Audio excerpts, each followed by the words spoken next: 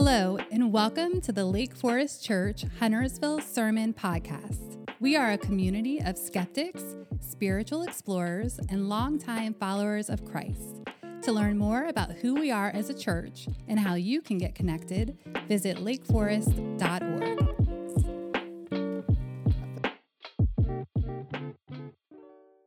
For your coming and going, both now and forevermore. Thank you.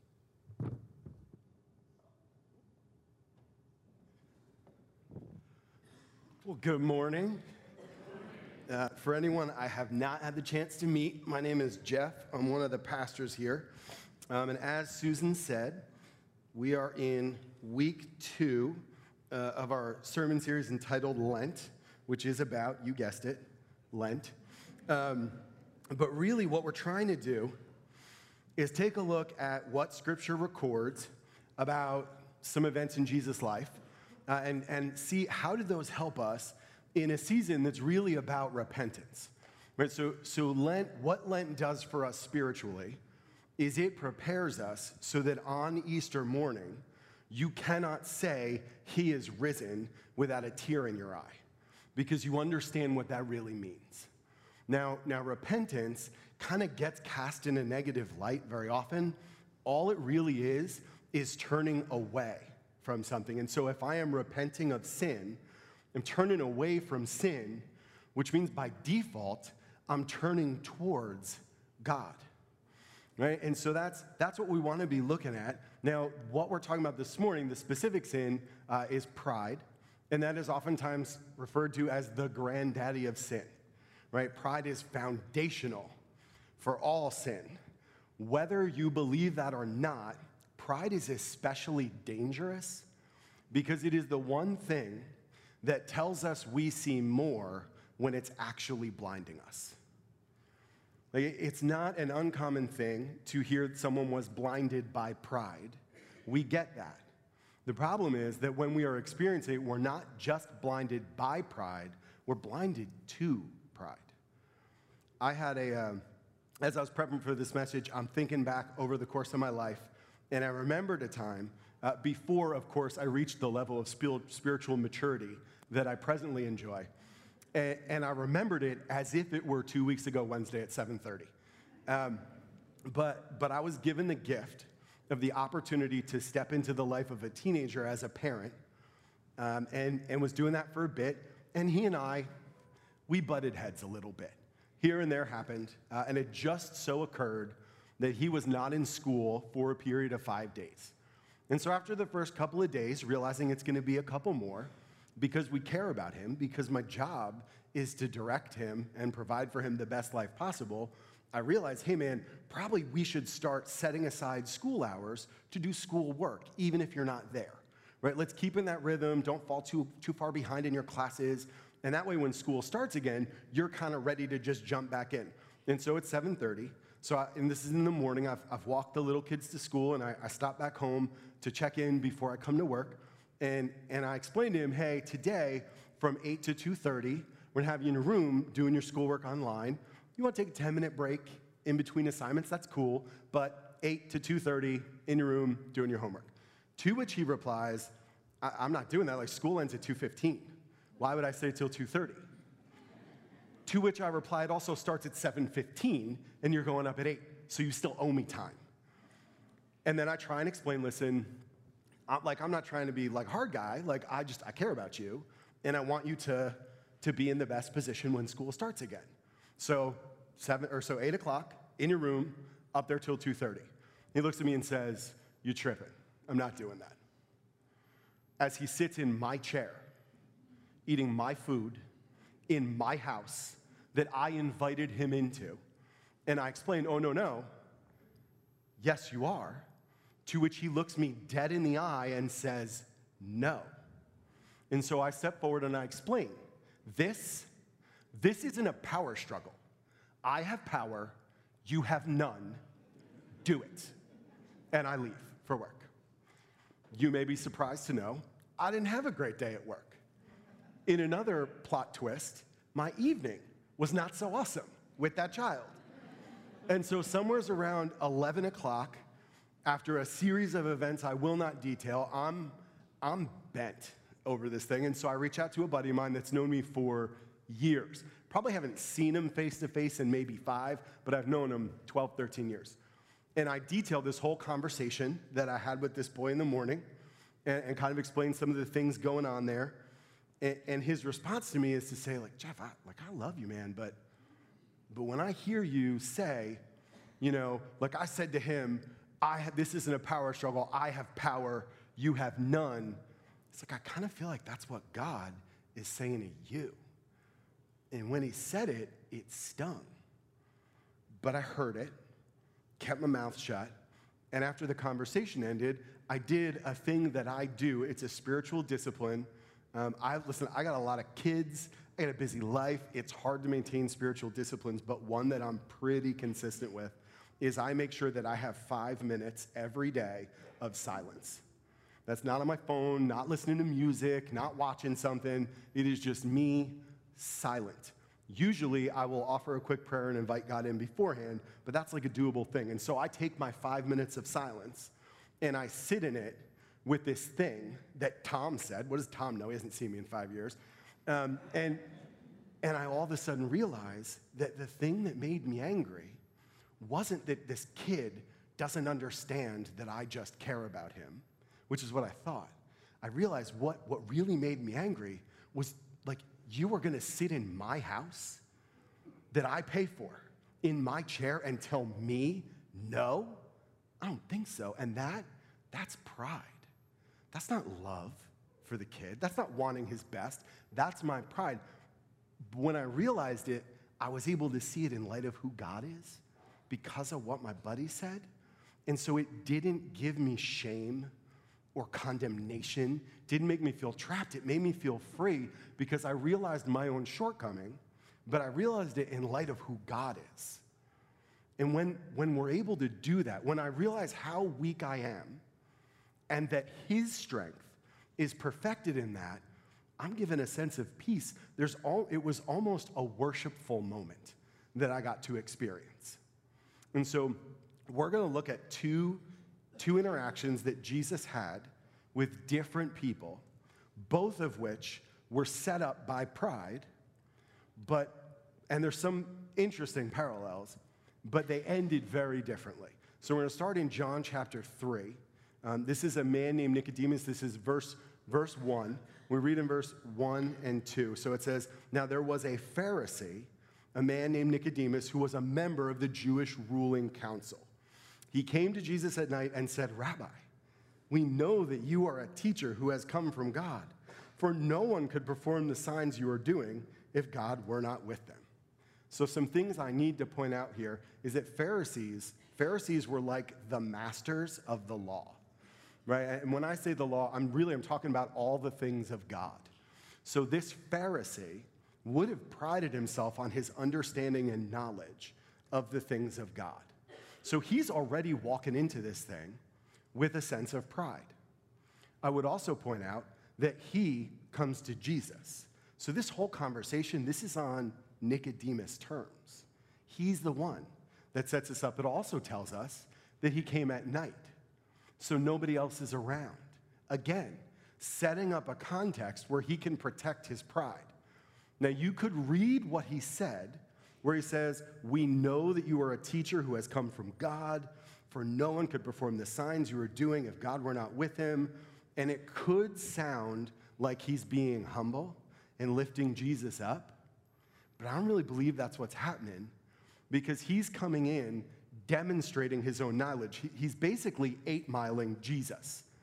And those who chuckle have seen the movie. But so there's a movie called 8 Mile, which I can't really vouch for the language in the movie, but it is the story of the rapper Eminem. You know who Eminem is? Okay. So he kind of came up through freestyle rap battles in underground clubs in Detroit. And so it's kind of an autobiographical thing.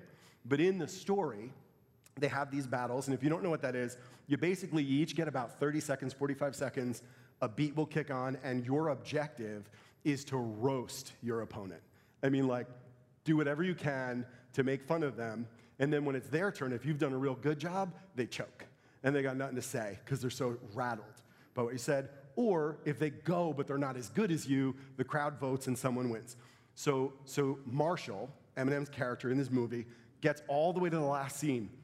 Big battle. This is for all the marbles. He's up against the champion. But you know, if you've watched the movie, that the champion he's up against has miles of dirt on this guy. Like, it doesn't matter what Marshall says, because the second that guy takes the mic, he's gonna get tore down. And so he does the only thing he can. Marshall gets up and he lays out all his own dirt. He takes all the power out of what that other guy can say, because he can't reveal something that I just said. And that's what Nicodemus is doing. He's not setting himself up under Jesus. He's demonstrating his own knowledge to protect his pride in what he knows. But then Jesus does what Jesus does, right? So this man, this great teacher sent from God, then teaches. So verse 3, Jesus replied, "Very truly I tell you," and I got to pause. In some translations, this says, "Verily, verily, he said unto thee," or what have you, but it's just an expression, and we pass over it because we're not familiar with it. It would be as if I were to say, listen, check it out.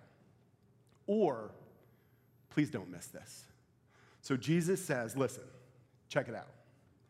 No one can see the kingdom of God unless they are born again. So Nicodemus responds by saying, how can someone be born when they are old? Surely they cannot enter a second time into their mother's womb to be born. See, Nicodemus is questioning what Jesus is saying and not to understand it. He's questioning it to dispute it. Because if he were to accept what Jesus just said, it means he didn't know quite as much as he thought he knew. And that would damage his pride. So Jesus responds, right? He goes on in verse 5 and says, please don't miss this. No one can enter the kingdom of God unless they're born of water and the Spirit. Flesh gives birth to flesh, but the Spirit gives birth to the Spirit. You should not be surprised at my saying, you must be born again. The wind blows wherever it pleases. You hear its sounds, but you cannot tell where it comes from or where it's going. So it is with everyone born in the Spirit. Jesus is trying to explain to him that there are things he will not be able to understand. There are things of God too big, too elusive, too different for him to grasp. That's what he wants Nicodemus to say, but Nicodemus' response is to question him yet again. How can this be? Nicodemus says. And so, Jesus kind of lays it down. Verse 10, you are Israel's teacher, said Jesus, and do you not understand these things? Please don't miss this. We speak of what we know, and we testify to what we have seen, but still, you people do not accept our testimony. I have spoken to you of earthly things, and you do not believe. How then will you believe if I speak of heavenly things? No one has ever gone into heaven except the one who came from heaven, the Son of Man. Just as Moses lifted up the snake in the wilderness, which Nicodemus would know, references a story where Moses raised up a serpent and people were healed. Just as Moses lifted up a snake in the wilderness, so the Son of Man must be lifted up, that everyone who believes in him may have eternal life. Jesus is literally spelling it out for him. He's trying to get him to see that you're not going to be able to grasp this physically. In what you know in your own strength and your own understanding, you can't grasp it. But the only way to heaven, the only way to eternal life, the only way to be made whole is through me. And you would think that this master of the law, this master of the things of God, would just soak this in.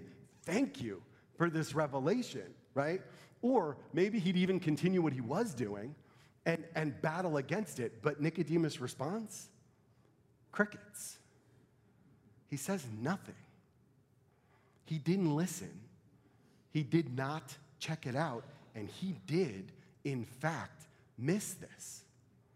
So this man who prided himself on understanding the things of God goes to God himself and is offered understanding, and he misses it. He doesn't even see it because he is not only blinded by his pride, he didn't even know he has it. He's blinded to his pride. The same thing that made him think he knew so much and could see so much was actually the thing that was blinding him. Now, there is a second interaction that Jesus has. Similarly, is set up around a prideful situation. But you need to know that this is John chapter 4. We're going to start in verse 6. But you need to know that Jesus is traveling. He has had to travel through Samaria. And so culturally, it's important that you understand that Jews viewed Samaritans like down here, culturally. And so they really didn't travel through Samaria unless they had to. But this is what's going on. So we pick up in verse 6. And it says, Jacob's well was there, and Jesus, as he was tired from the journey, sat down by the well. It was about noon, when a Samaritan woman came to draw water. So, Samaritans socially down here, Jews socially up here. This is also a patriarchal society, which means that this is a woman down here speaking to a man down here. On top of that, he's a rabbi. So it would be a very uncomfortable thing, to say the least, and I feel confident in saying there's no way that this woman would have initiated a conversation with Jesus. The fact that she came to the well at noon kind of dictates that. Listen, you don't go to the well to draw water at 12 noon in the desert. You go in the morning, you go in the evening. Just like Nicodemus came at night to avoid other people being around to protect his pride, this woman came at noon to avoid other people being around to protect her pride. And we'll see why as we read on. So he says to her, now he interrupts what she's doing. Jesus initiates the conversation and says, will you give me a drink? Because his disciples had gone into town to buy food. The Samaritan woman says to him, you are a Jew and I'm a Samaritan woman. How can you ask me for a drink? See, Jesus interrupted her pride. Like he entered into the conversation with her. It was on his terms. And so she questions, but her questions, they're not defiant questions. She's not trying to prove anything. She's saying, like, how is it that we're even really having this conversation?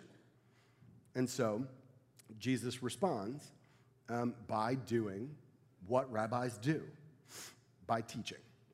So verse 10, Jesus answers her. He says, if you knew the gift of God and who it is that asks you for a drink, you would have asked him and he would have given you living water. And I want to quickly point out that you will notice there is no listen, check it out, because she's already listening. It goes on to say this about living water, and just like with Nicodemus, where Jesus talks about something that in a physical way, it doesn't make any sense. It's not something that we can really wrap our understanding or brains around. That's what he says to her about the living water. And her response is understandably a question. Verse 11, she says, sir, you have nothing to draw with, and the well is deep. Where can you get this living water? Are you greater than our father Jacob, who gave us this well and drank from it himself, as did also his sons and his livestock? So she's questioning, but she's questioning to understand. And so Jesus responds by saying, everyone who drinks this water will be thirsty again, but whoever drinks the water that I give them will never thirst. Indeed, the water I give them will become in them a spring of water welling up to eternal life. So he continues to teach these spiritual things that make no physical sense, But her response isn't to fight it or dispute it. It's not to ignore it. She says, "Sir, give me this water so that I won't get thirsty and have to keep coming here to draw water." So because she was able to hear, because she is listening, she doesn't question what Jesus is saying. She just asks for more of that water. And then Jesus, because he's Jesus, kind of lays it down with her, just like he did with Nicodemus. Verse 16, he told her, "Go, call your husband and come back." "I have no husband," she replied. Jesus said to her, "You are right to say that you have no husband. The fact is, you have had 5 husbands, and the man you have now is not your husband. So what you have just said is quite true." So I told you that she came to the well at noon to protect her pride. Because were she to come when everybody else is there, they're all going to be talking about what's going on in this woman's life. And she can't handle that. So she goes there to hide at noon and runs into Jesus, who literally calls her out on exactly the thing she was trying not to have to look at. But because it's Jesus who does it, she gets to see it in light of who he is, not just in light of where she fell short. And so her response is not crickets. Her response is to say, "Sir, I can see that you are a prophet." Now, prophets in that time, they were the messengers of God. So for her to say, "Sir, I can see you're a prophet," that's not like Jesus called her out on her junk and she was like, "Fair point." Or, "Well, okay, maybe I've had a couple of husbands." That is as if she responded, "Wow, you are so insightful. Clearly, God tells you things that you would know this." That's the posture that this woman takes. She is able to see her own shortcomings, not in light of her failures, but in how incredible this Jesus is. She goes on in verse 20 to say, "Our ancestors worshiped on this mountain, but you Jews claim that the place where we must worship is in Jerusalem." I find it interesting that the second she sees her own shortcomings in light of who Jesus is, her response is to start thinking about worship. Jesus replies, "Woman, believe me, a time is coming when you will worship the Father neither on this mountain nor in Jerusalem. You Samaritans worship what you do not know. We worship what we do know, for salvation is from the Jews. Yet a time is coming and has now come when the true worshipers will worship the Father in spirit and in truth, for they are the kind of worshipers the Father seeks. God is spirit, and his worshipers must worship in the spirit and in truth." Do you see the parallel between what Jesus was trying to teach Nicodemus? That it is not just physical things, but spiritual things that matter. He is teaching this woman the same things. The difference is she hears it because she's no longer blinded by the pride that was ruling her life when she showed up. And so she responds. She says to Jesus, "I know that Messiah, called Christ, is coming. When he comes, he will explain everything to us." Then Jesus declares, "I, the one speaking to you, I am he." He reveals himself as the Messiah. Just like he tried to say to Nicodemus that just as Moses raised the serpent in the wilderness that there might be healing, the Son of Man has to be lifted up that all might have eternal life. He reveals it to this woman, and she receives it. So this guy who's supposed to be a master of all of the things of God misses the whole lesson. The foundational truth that Jesus came to share, he missed because he was not only blinded by his pride, he didn't even know it was happening. But this woman was able to see her own failings, to be kind of snapped out of her pride, and was able to see it in light of who God is, and then receives all this. Now, this account goes on to record that the woman left her water pail and went back to town to tell everyone about this Jesus. And this is one of those things that's such a short little, it's like 4 or 5 words, but it says she left her water pail, right? It's real easy to miss and go over, but when you know some things about how the Gospels were written, the Gospel of John was written very visually.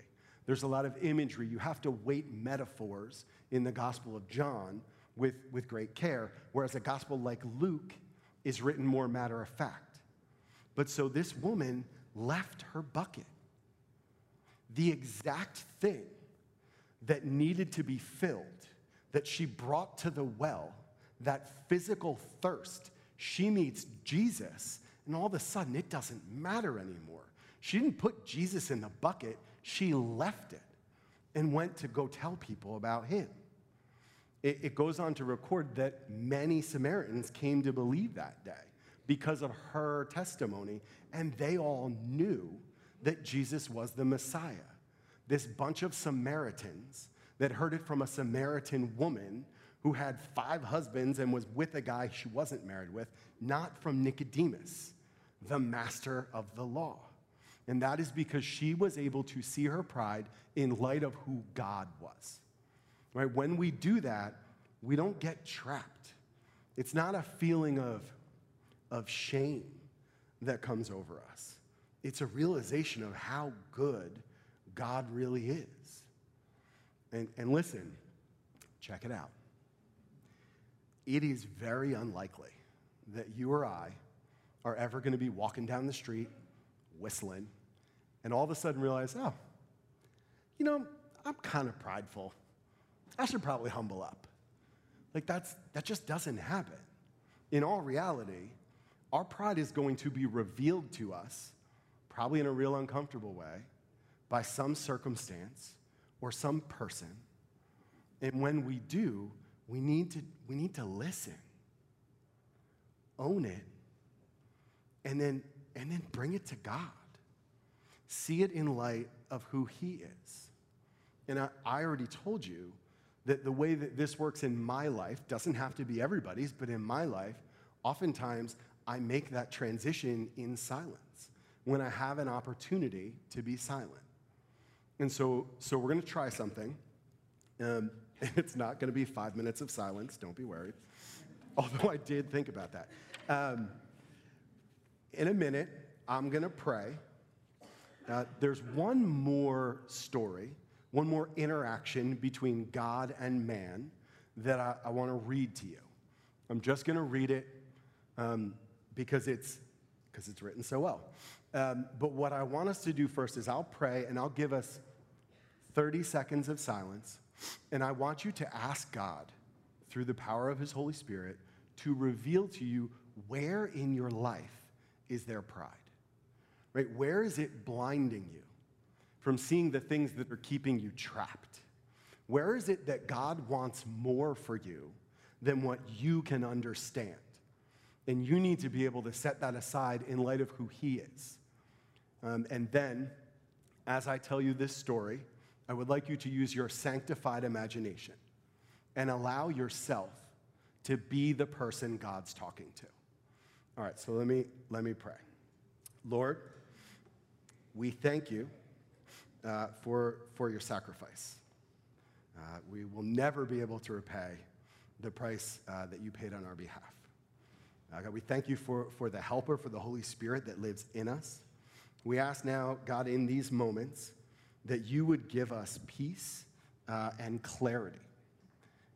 Give us eyes, Lord, to see where there is pride in our life that is blinding us from all that you would have for us.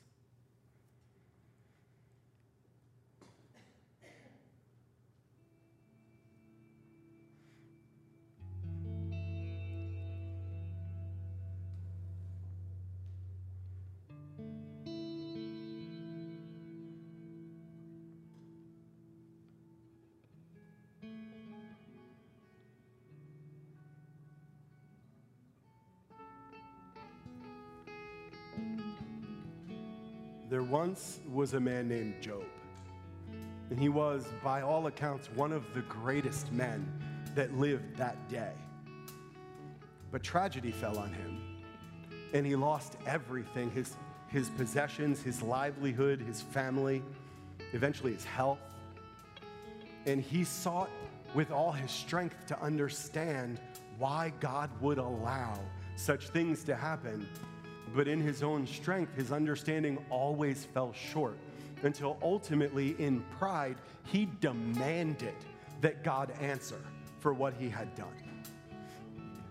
And then the Lord answered Job from the whirlwind. Who is this that questions my wisdom with such ignorant words? Brace yourself like a man, because I have some questions for you, and you must answer them. Where were you when I laid the foundations of the earth? Tell me if you know so much. Who determined its dimensions and stretched out the surveying line? Who supports its foundations, and who laid its cornerstone as the morning stars sang together and all the angels shouted for joy? Who kept the sea inside its boundaries as it burst from the womb, and as I clothed it with clouds and wrapped it in thick darkness? For I locked it behind barred gates, limiting its shores. I said, this far and no farther will you come.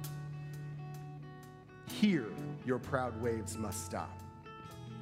Have you ever commanded the morning to appear and caused the dawn to rise in the east? Have you made daylight spread to the ends of the earth to bring an end to the night's wickedness? As light approaches, the earth takes shape like clay, pressed beneath a seal. It's robed in brilliant colors. The light disturbs the wicked and stops the arm that is raised in violence.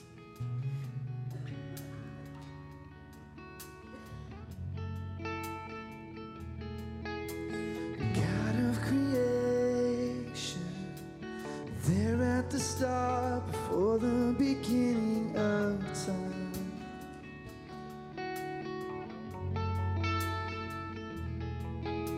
With no point of reference, you spoke to the dark and fleshed out the wonder of life. And as you speak, 100 billion galaxies are born, and the vapor of your breath the planets form. If the stars were made to worship, so will I can see your heart in everything you made. Every burning star, a single fire of grace. If creation sings your praises, so will I. Have you explored the springs from which the seas come? Have you explored their depths? Do you know where the gates of death are located? Have you seen the gates of utter gloom? Do you realize the extent of the earth? Tell me about it if you know. Where does light come from, and where does darkness go? Can you take each to its home? Do you know how to get there? But of course, you know all this, for you were born before it was all created, and you are so very experienced. Have you visited the storehouses of the snow or seen the storehouses of hail?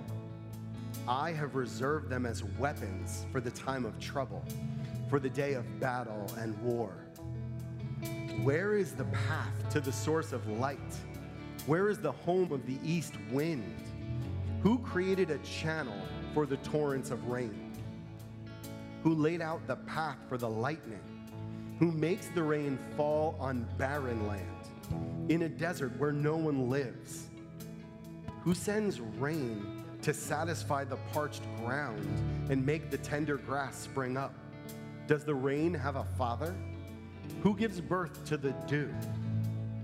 Who is the mother of the ice, who gives birth to the frost from the heavens? For water turns to ice as hard as rock, and the surface of the water freezes.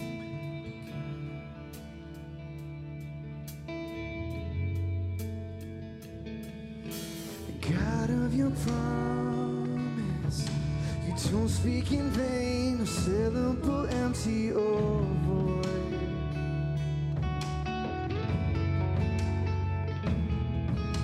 All nature is spoken, all nature and science follow the sound of your voice.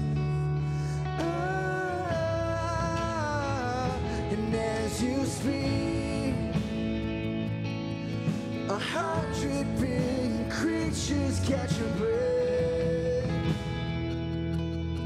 evolving in pursuit of what you say. If it all reveals in nature so alive, I can see your heart in everything you say.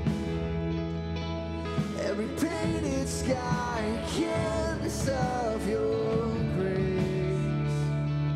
If creation still obeys you so alive. Can you direct the movement of the stars, binding the cluster of the Pleiades, or loosening the cords of Orion?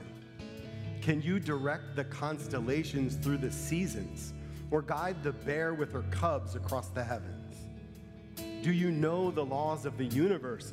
Can you use them to regulate the earth?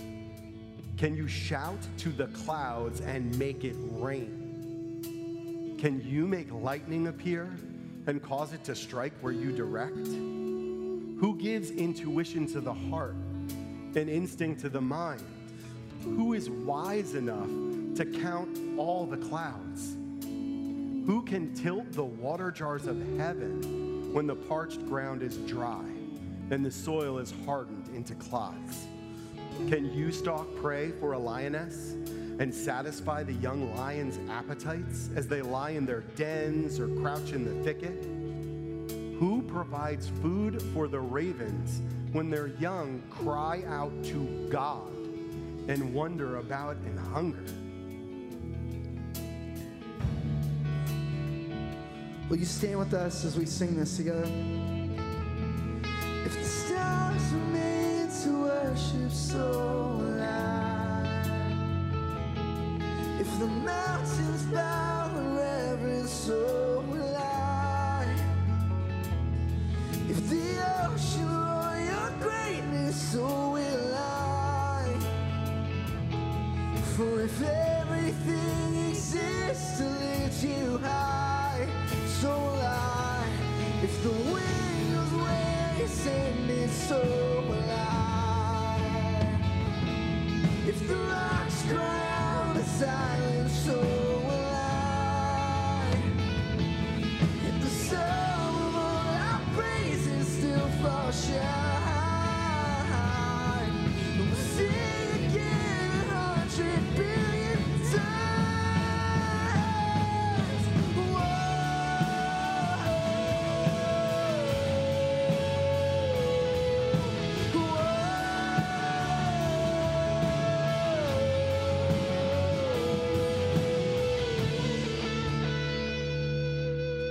Then Job replied to the Lord, I know that you can do anything, and no one can stop you.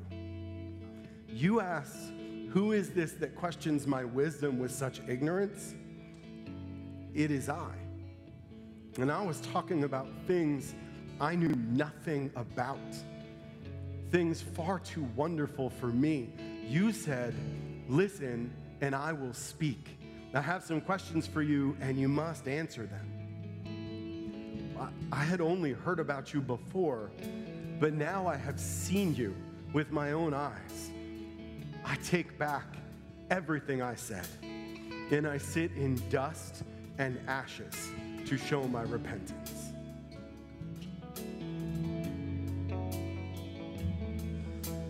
God of salvation, you chase down my heart through all of my failure and pride.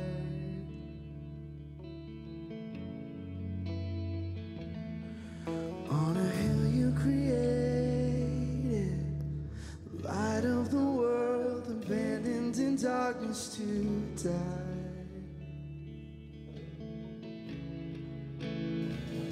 And as you speak, 100 billion failures disappear. You lost your life so I could find it here. If you left the rain behind you, so will I can see your heart in everything you've done. Every part's designed in a work of art called love. If you gladly show surrender, so will I can see your heart in a billion different ways. Every precious one, child you died to save. If you gave your life to love them so, like you would again 100 billion times. But one measure could amount to your deed.